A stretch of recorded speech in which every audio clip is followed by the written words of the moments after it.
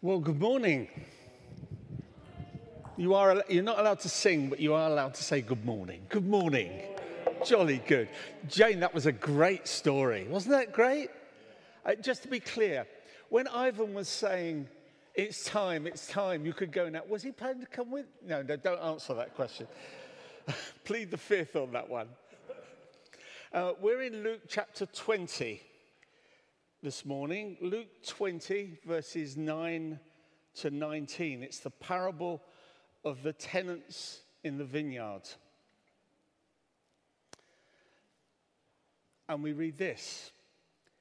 He went on to tell the people this parable. A man planted a vineyard, rented it to some farmers, and went away for a long time.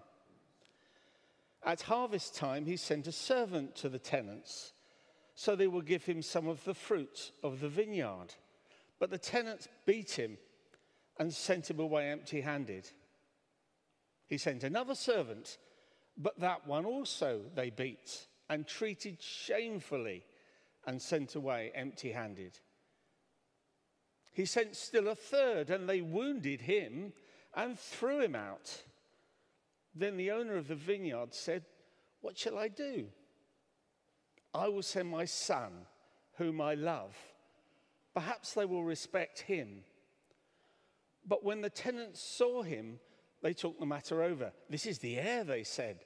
"Let's kill him, and the inheritance will be ours." So they threw him out of the vineyard and killed him. What then will the owner of the vineyard do to them? He will come and kill those tenants and give the vineyard to others. When the people heard this, they said, "God forbid."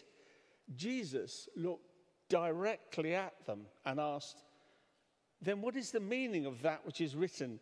The stone the builders rejected has become the cornerstone.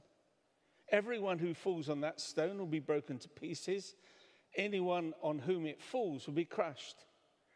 The teachers of the law and the chief priests looked for a way to arrest him immediately, because they knew he had spoken this parable against them, but they were afraid of the people. This is the word of the Lord. If only God would give me a sign, said Woody Allen, like depositing $1 million in a Swiss bank account in my name. That would be nice, wouldn't it? Have you ever been in a position where you've said, "God, why don't you show yourself more clearly to me?" £1 million donation in a bank account would kind of maybe convince you. But if only something spectacular would happen, I'd find it easier to believe. And the story we read is in the context of Jesus' quite spectacular healing ministry. And Jesus says, this evil generation seeks a sign. They want something spectacular. But the evidence is only for a few of them who responded to the demands of discipleship were those signs at all effective. Most of the people who saw the miracles weren't among the early disciples. Many, possibly the majority of those who had spectacular healings, didn't become committed followers of Jesus. There's something about the demand for the spectacular that isn't lasting. We see one great thing, we want the next. And Jesus' contention in this parable is that God has been making himself perfectly clear. And indeed, if you go to the beginning of the book of Romans, Romans 1 to 3 is an argument that we are without excuse because God has shown himself clearly. Let me read you a verse Romans 1:19. Since what may be known about God is plain to them, because God has made it plain to them. For since the creation of the world, God's invisible qualities, his eternal power and divine nature have been clearly seen, being understood from what has been made, so that people are without excuse. And if you follow that argument through in Romans, Paul says, look, it's really clear. Creation points to a creator God. The fact that we have this sense of good and evil and are troubled by our consciences points to the fact that the face behind the universe is a moral being. Even more, the fact that God has shown himself clearly through history gives us no excuse. And finally, he has spoken, Paul says, through a son. God, the creator of the universe, wants to enter into relationship with us. So back to the parable. This is Jesus' summary of how God has revealed himself so far. It's skimpy on details, but it is, to be fair, the Old Testament in 4 verses, followed by the New Testament in 1, which is about the right kind of proportion, I suppose. And the parable speaks about a God who's desperate to reveal himself clearly. He sends messengers, one and then another, and if you look at the Old Testament, and another and another and another and another and another, over thousands of years to bear witness to the God who persists in loving his rebellious creation. And the theme is that these messengers are consistently misunderstood, and there is rebellion against the one who sent them. And in the story, each servant is treated worse than the one before. I mean, it is unreasonable and outrageous behavior. The next time someone comes to collect your rent, don't do this. And the messages of the human race asserting its independence against God. We don't want anything to do with you. We want to own everything. And that's the essence of what the Bible calls sin. We make the rules. And we're in a strange age at the moment where there's supposedly the freedom to believe anything you want, but definitely not Christianity. And the kind of, the amount of liberalism is very closely bounded. Step outside that bound and you're in trouble. There will be a judgment, even though we don't believe in it. The servants in the story, fundamentally their problem was they misunderstood the motivation behind the owner. And the story of the Old Testament is that people didn't get that God loved them passionately. And this was about to conclude very soon after the parable was told, in the death of Jesus, God's Son. Well, if you were the owner, what would you do? Well, you'd take aggressive action. You'd at least go to court. But at the point where your son is killed, extreme violence seems to be the answer here. He will come and kill those tenants and give the vineyard to others. That's reasonable behavior.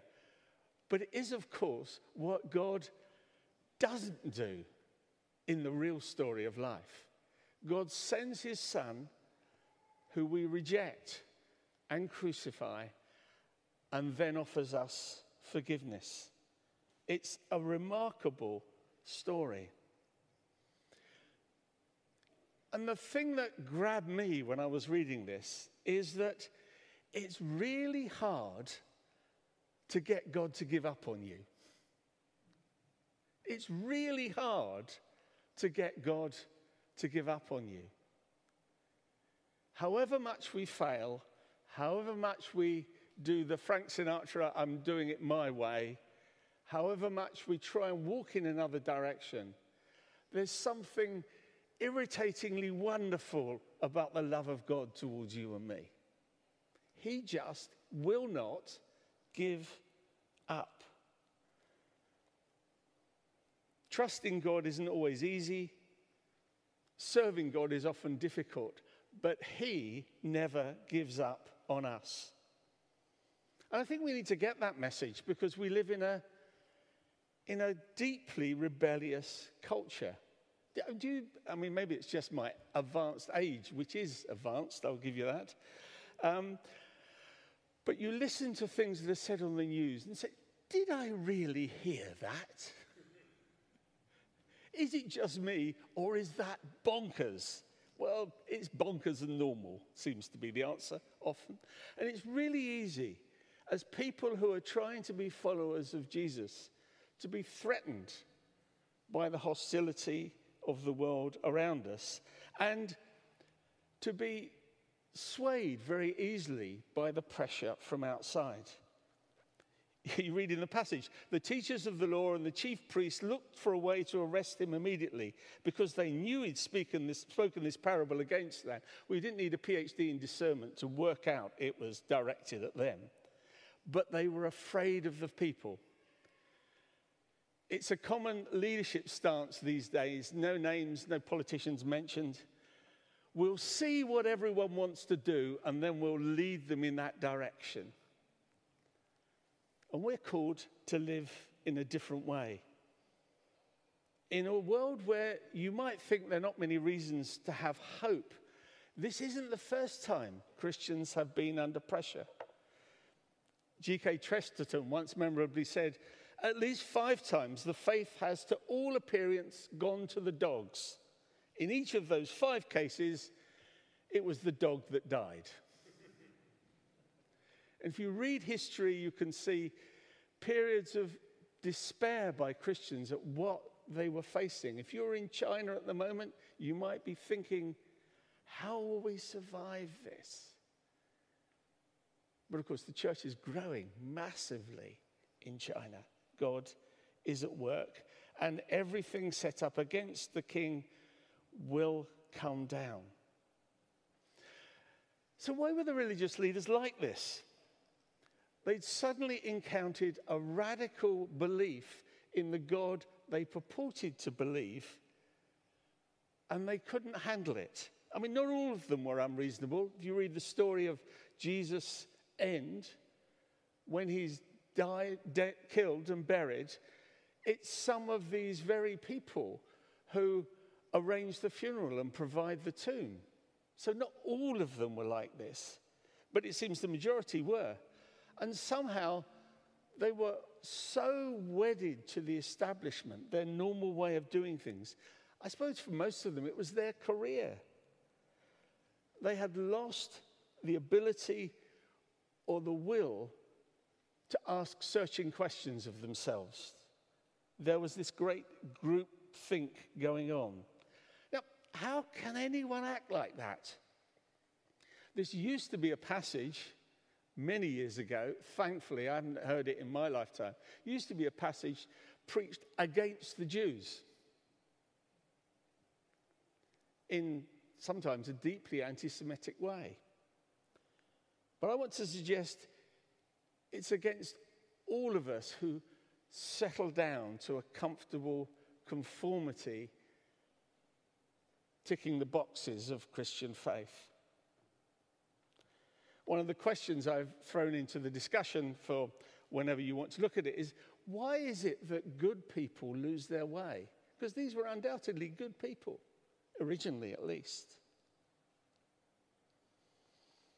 The end of the story, you know, the murderous takeover actually became the victory.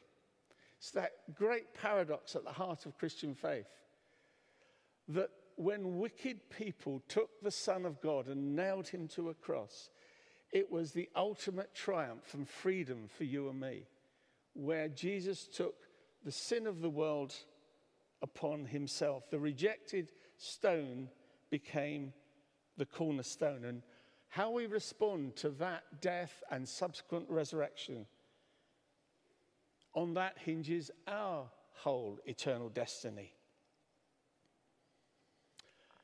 So it's a great story. It's, if I can say, an obvious story. The meaning is so clear. It's the story of the good news of Jesus Christ. So let me leave you with a couple of questions. This is a story of Jesus' death on the cross for you and me, because God doesn't know how to give up on us. So have you started that journey of trusting God personally? You can try asking him to put $1 million, or pounds would be better, I suppose, these days, into a bank account in your name. Let me know if it works. You can pray for me afterwards. But actually, let me encourage you to read the Bible story itself and see how God already has made himself so clear. Or maybe you've started the journey but lost your way. And you're sat here thinking, I don't know if I belong here. Let me say very directly to you, God never gives up on you. He never gives up on you. And you're here because he loves you deeply and passionately and wants to set you on the road again of knowing and trusting God. So that's my first question to leave you with. Have you started the journey of trusting God? The second is this: what is shaping your life? The religious leaders in the story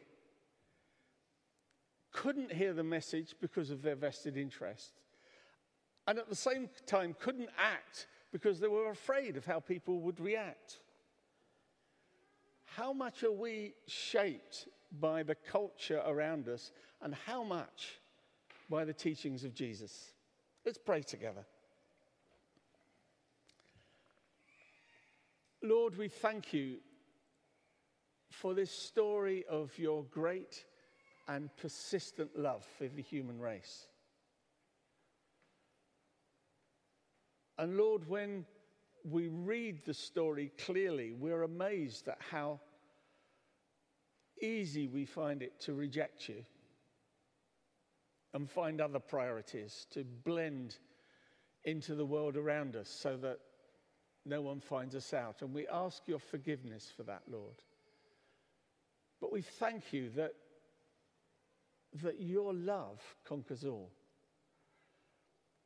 And we pray that this day and going forward, you would help each of us to live as real and authentic followers of Jesus Christ, shining as a bright light in the dark world in which you've placed us. In Jesus' name, amen.